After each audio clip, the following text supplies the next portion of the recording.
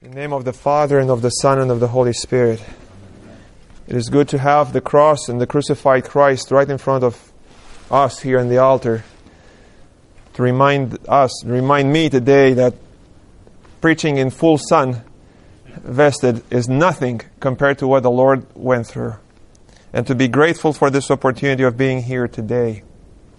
Today I would like to tell you a little bit about dictators, Antichrists, Marxisms, Ingratitude, and gratitude. A few thoughts to take home as we go back into the world, a world that brings all these things to us. The Lord said, "The very stone which the builders rejected has become the head of the corner." The stone is Christ Himself. The head of the corner of the building is the stone upon which the whole building is built. Two walls come together, rather start from the cornerstone, signifying the two categories of people that Christ unites, the Jews and the Gentiles. Indicating that in Him, there's no Jew, there's no Gentile, there's no rich, there's no poor, there's no man, there's no female, there's no slave, there's no master, in Christ we all become one. He is this stone, the cornerstone. What the gospel did not indicate today, we just stopped prior to these verses, is whoever falls on this stone will be broken. On whoever it falls, it will grind him to powder. This is a very sobering reading of the gospel and the epistle today, brothers and sisters. And for most of you, this is unknown because the way the calendar of the church is arranged, this reading falls when it happens, the years when it happens. Most likely it fell on the Sundays when we had the festival. The stone, whoever falls on the stone will be broken. On whoever it falls, it will grind him to powder. Is a stone that some people over centuries, especially in the last century, try to replace with themselves. Hitler, Stalin, Mao, Ceausescu, Pol Pot are 5 examples of people who declare themselves to be the stone. Remove Christ from the society they were leading, and they declare themselves to be the stone. And if you had to be in trouble with them, God forbid, you're gone. You're gone. These 5 characters are presented beautifully by Father Josiah in a set that I sent to you to listen to of podcasts called Antichrists of the 20th Century. But Father Josiah doesn't stop at the 20th century. He points at the 21st century in this very country, indicating in the 6th session called Reflections on Marxism and its, if possible, effects in our society today. I encourage you to listen to those. I did, and I was greatly edified. And I can testify to you what he said about Ceausescu, under whose rule I grew up, was very correct and accurate. Nevertheless, these 5 leaders who proclaimed themselves to be the cornerstone of their societies had many things in common. When it comes to trust, privilege, freedom, accountability, they all behave the same way. They established a culture of total mistrust. They would not even trust their left hand from the right. They removed all the privileges of their own people. They took the property of the people, confiscated. Would this be land? Would this be factories? Would it be businesses? All confiscated. They abolished the freedom of human beings and changed it into terror that was very well communicated and diffused to all the levels of society. They held people accountable in front of the devil whom they represented. They killed, between the 5 of them, over 100 million people. Many of those martyrs who celebrate the Divine Liturgy today with us in the presence of God the Father by His throne.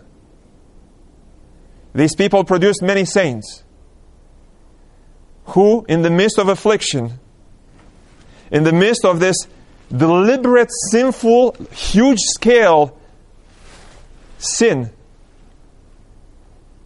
preserved their faith, and in gratitude, they moved towards their own salvation.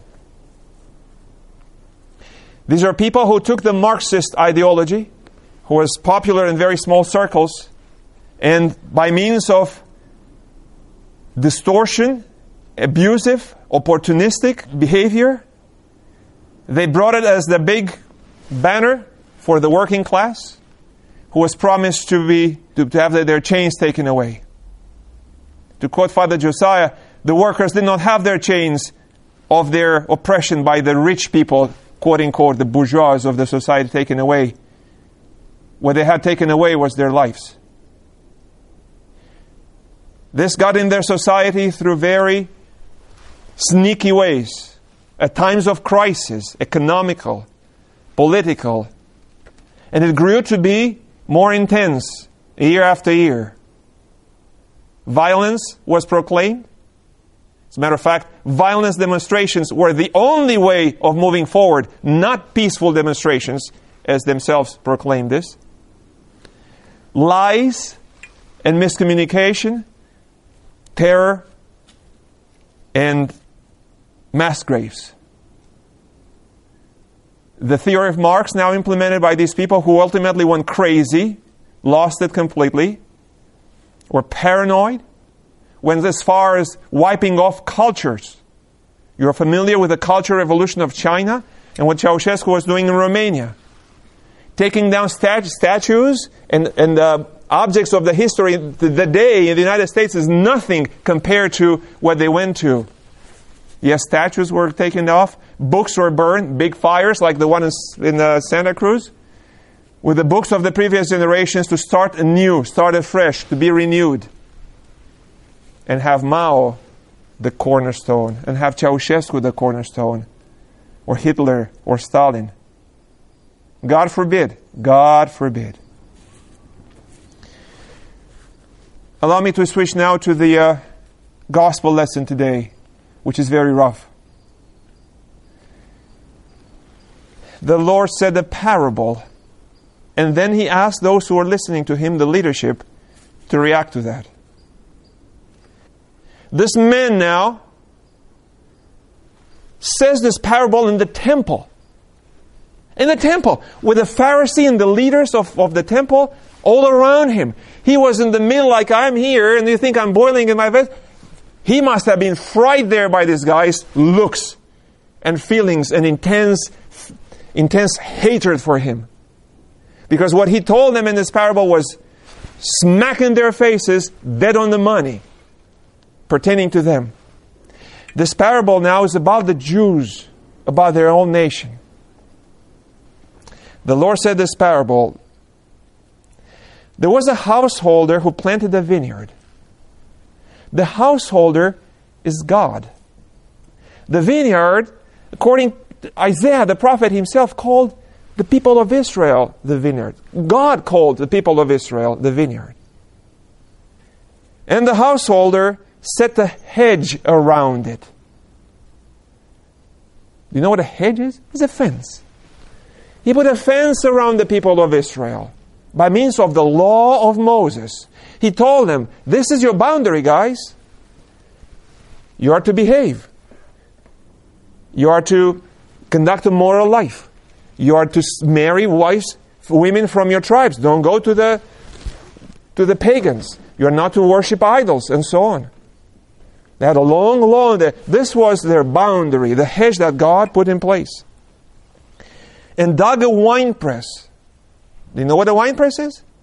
It's the place where the grapes are collected and squeezed, and the juice is taken to be made wine. The best part of the grapes, the wine. He did this too. What else did he do? And build a tower. So they'll get up there and watch. So no intruders will come in, and guard it. The tower represents the synagogue. The synagogue, the church that the Jews had. And in this synagogue, forgive me, the winepress was the altar.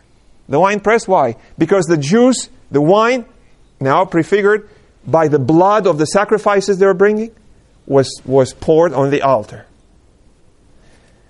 And what did he do? He let it out to the tenants and went into another country.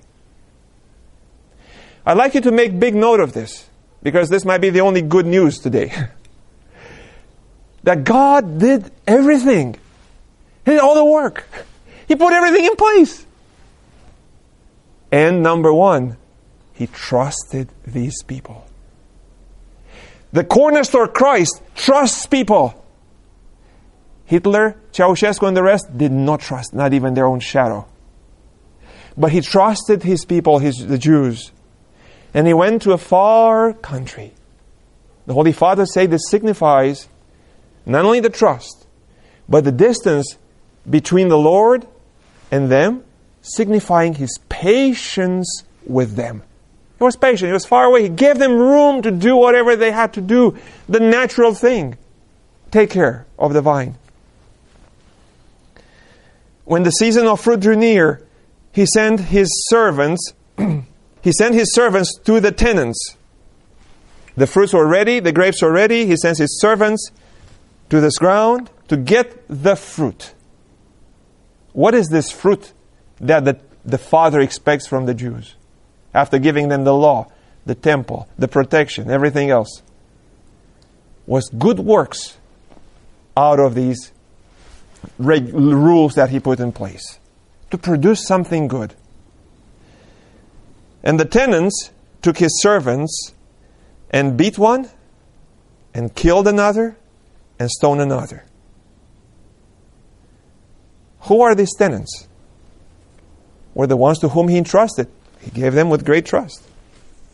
He gave them the great privilege of serving Him. What a great privilege for them. And He gave them the freedom to take care of us. Who arrived at the land there? The servants that the Lord Master sent. For the Jews, they read this, the prophets. The prophets were God's servants who were sent over centuries to them to collect the good deeds from the people of God. They are the ones who are beaten, killed, stoned, and the last one, right here, beheaded. St. John. Again, He sent other servants, more than the first, and they did the same to them. The other good news, forgive me, I have two good news today. Look at how patient God is with them. How much He endured from these people now. How much humiliation over time. But when the patience of the Lord ran out, at the fulfillment of time, He sent His Son. Afterwards, He sent His Son to them, saying, "They will respect my Son." He surely knew that His Son will be killed. God, the Holy Trinity, knew at the time of creation, when He planted Adam and Eve in paradise, that the Son will have to be sacrificed for the salvation of the most beautiful part of the creation, mankind. But He says this, "They will respect my Son," telling us what it is that these people were supposed to do and what would have saved them. The Son, for us, Jesus Christ, Himself. But when the tenants saw the Son, they said to themselves, "This is the heir. Come, let us kill Him and have His inheritance." Note here that they knew exactly who this man was. Note here that they wanted to have the inheritance without giving to the Father, without giving, returning to God, but the way they wanted to, on their own terms. And what did they say? "Let us kill Him and have His inheritance." A lifestyle that started with no bringing gratitude to God. Growing in ingratitude. They did not bring the fruit to the Master. Year after year. The ingratitude grew so gross that they killed the prophets, the servants that were sent to Him. Year after year, They grew in their ingratitude a shell that gave them the right reason to even kill the son of the landlord, of the master. Ingratitude leads to decay, to continuous fall, and to atrocious deeds. This is what they did now. They killed the son, as we know, on the cross. How? They took him, cast him out of the vineyard, and killed him. They took him up on Golgotha, out of the city, and killed him, the sinless one. Therefore, now the question comes to the people in the temple. When the owner of the vineyard comes, after his long endurance and long patience with them, what will he do to those tenants? And now, the Pharisees, the scribes, the leaders, the elders answer. And this is an amazing thing here. It's amazing. He who is condemned to death, Christ, as his judges and the murderers, his murderers, he asks them now of their opinion. Look at this. He prefigures, he foresees, he prophesies his death. And in this prophecy here, he asks them, his murderers, what do you think he will do to them? And they answer, he will put those wretches to a miserable death and let out the vineyard to other tenants who will give him the fruits in their seasons. This is what they said. Meaning what? He will take all these blessings from the Jews and give them to the Gentiles. There will be a new vineyard. There will be new tenants. The new vineyard is now the church in which we are. It comprises the whole human race. Christ, the cornerstone, builds walls that bring together the whole human race. Hitler purged humanity of all but their own race. The others, Stalin and the other communists, brought in classes. Separate them and set them one against the other. Smart, huh? But in the church, the new vineyard, the whole human race comes together. It is the church of God. It is the house of God. And the new tenants are the apostles, the saints, the fathers, the doctors, the martyrs, the confessors, the bishops, the priests, the devout kings and queens. These are the new tenants. You're looking at one of them right now. This is the renewal that Christ brought to the world. With trust, trusting us, giving privilege to be sons of God, giving us total freedom to join this, but holding us accountable at the very end, as he did with these wretched tenants. The issue of deliberateness of sin. Deliberately going out there to sin, to do things against God, is in the midst of this parable today. Intentionally sinning. Read Hitler, Stalin, Ceausescu, and the others. Okay? But also read these tenants here who sinned because of their ingratitude. God gave them everything. They were supposed to do what's natural, and they miserably failed. So, the parallel now, you see, is easy to be drawn in terms of trust, privilege, freedom, and accountability. Between Christ, His church, and the tenants who serve Him, and those who establish the totalitarian communist regimes based on the Marxist ideology, you saw their results. I mentioned them to you. The very stone which the builders rejected has become the head of the corner. This was the Lord's doing, and is marvelous in our eyes. They rejected Christ today, but He's the cornerstone. Antichrist is a word that in the Greek language means instead of Christ. So you see, these people were not just opposed to Christ, they were instead of Christ. They all made sure that the church was taken out of the picture. Yeah. Not only that people cannot assemble in their churches. Well, in some countries, yes, because they removed the churches in Russia. They bulldozed them. In other places like Romania, the churches stood. And the people were allowed to go to the churches. Unlike us today in this country. They were allowed to worship in their church with their own priests. But it was not safe. Because the priests could have very well been part of the security system and get you not only for Holy Communion, but straight to the gulag, to the labor camps. So, Antichrist instead of Christ.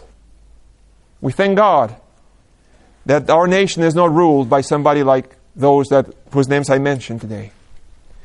However, I challenge you to open your eyes and look around in our society and see who or what is instead of Christ. Who are our contemporary antichrists? Again, that means instead of Christ. Allow me to tell you a few starting points. Technology and the power of communication. The Cornerstone brings together all the people. Communication in the way we've experienced it in the last decades separates us in a way that dehumanizes us. Although we can quickly text and email, we are more and more further away from one another. And as you can tell, this Antichrist got in the midst of the church as well. Because we do not gather as a community here in front of Christ.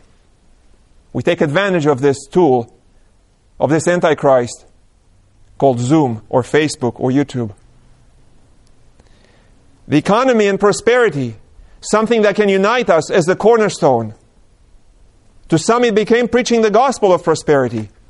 For our nation, thank God, so blessed under the sun. We've been a very prosperous nation.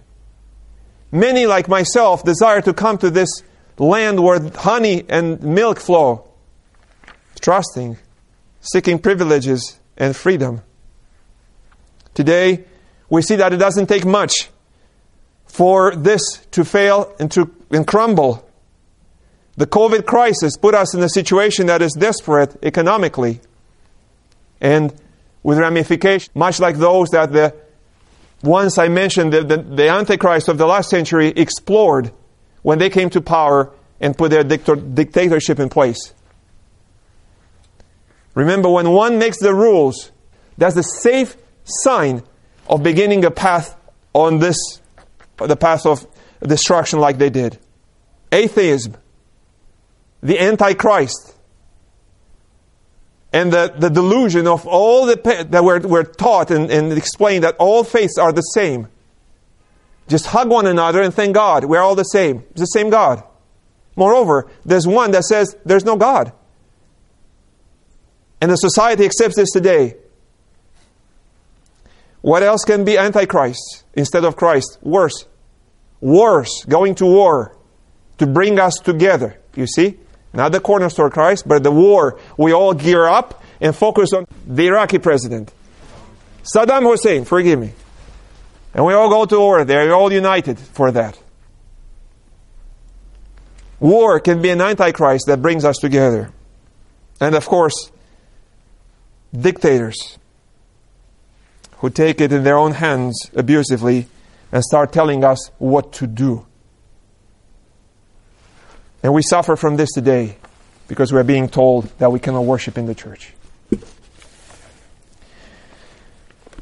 When antichrists become the head of the building that you seek shelter under, it will fall down. It will fall down. So, let us not be like those Jews, Pharisees and elders who heard the word of this parable, who showed ingratitude. Saint Nikolai Velimirovich. There's nothing in this world uglier than ingratitude. nothing more insulting or soul-destroying. What can be uglier than when a man suppresses and conceals a good work done to him?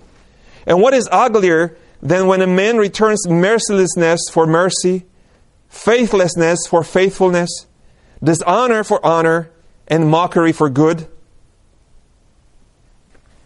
No single other living creature in the world is capable of such gratitude or ingratitude as man. And he points out that in us, we find the extremes, the worst of ingratitude, as in this parable here, and also the greatest of gratitude. Listen to this. The most grateful man is the closest to perfection.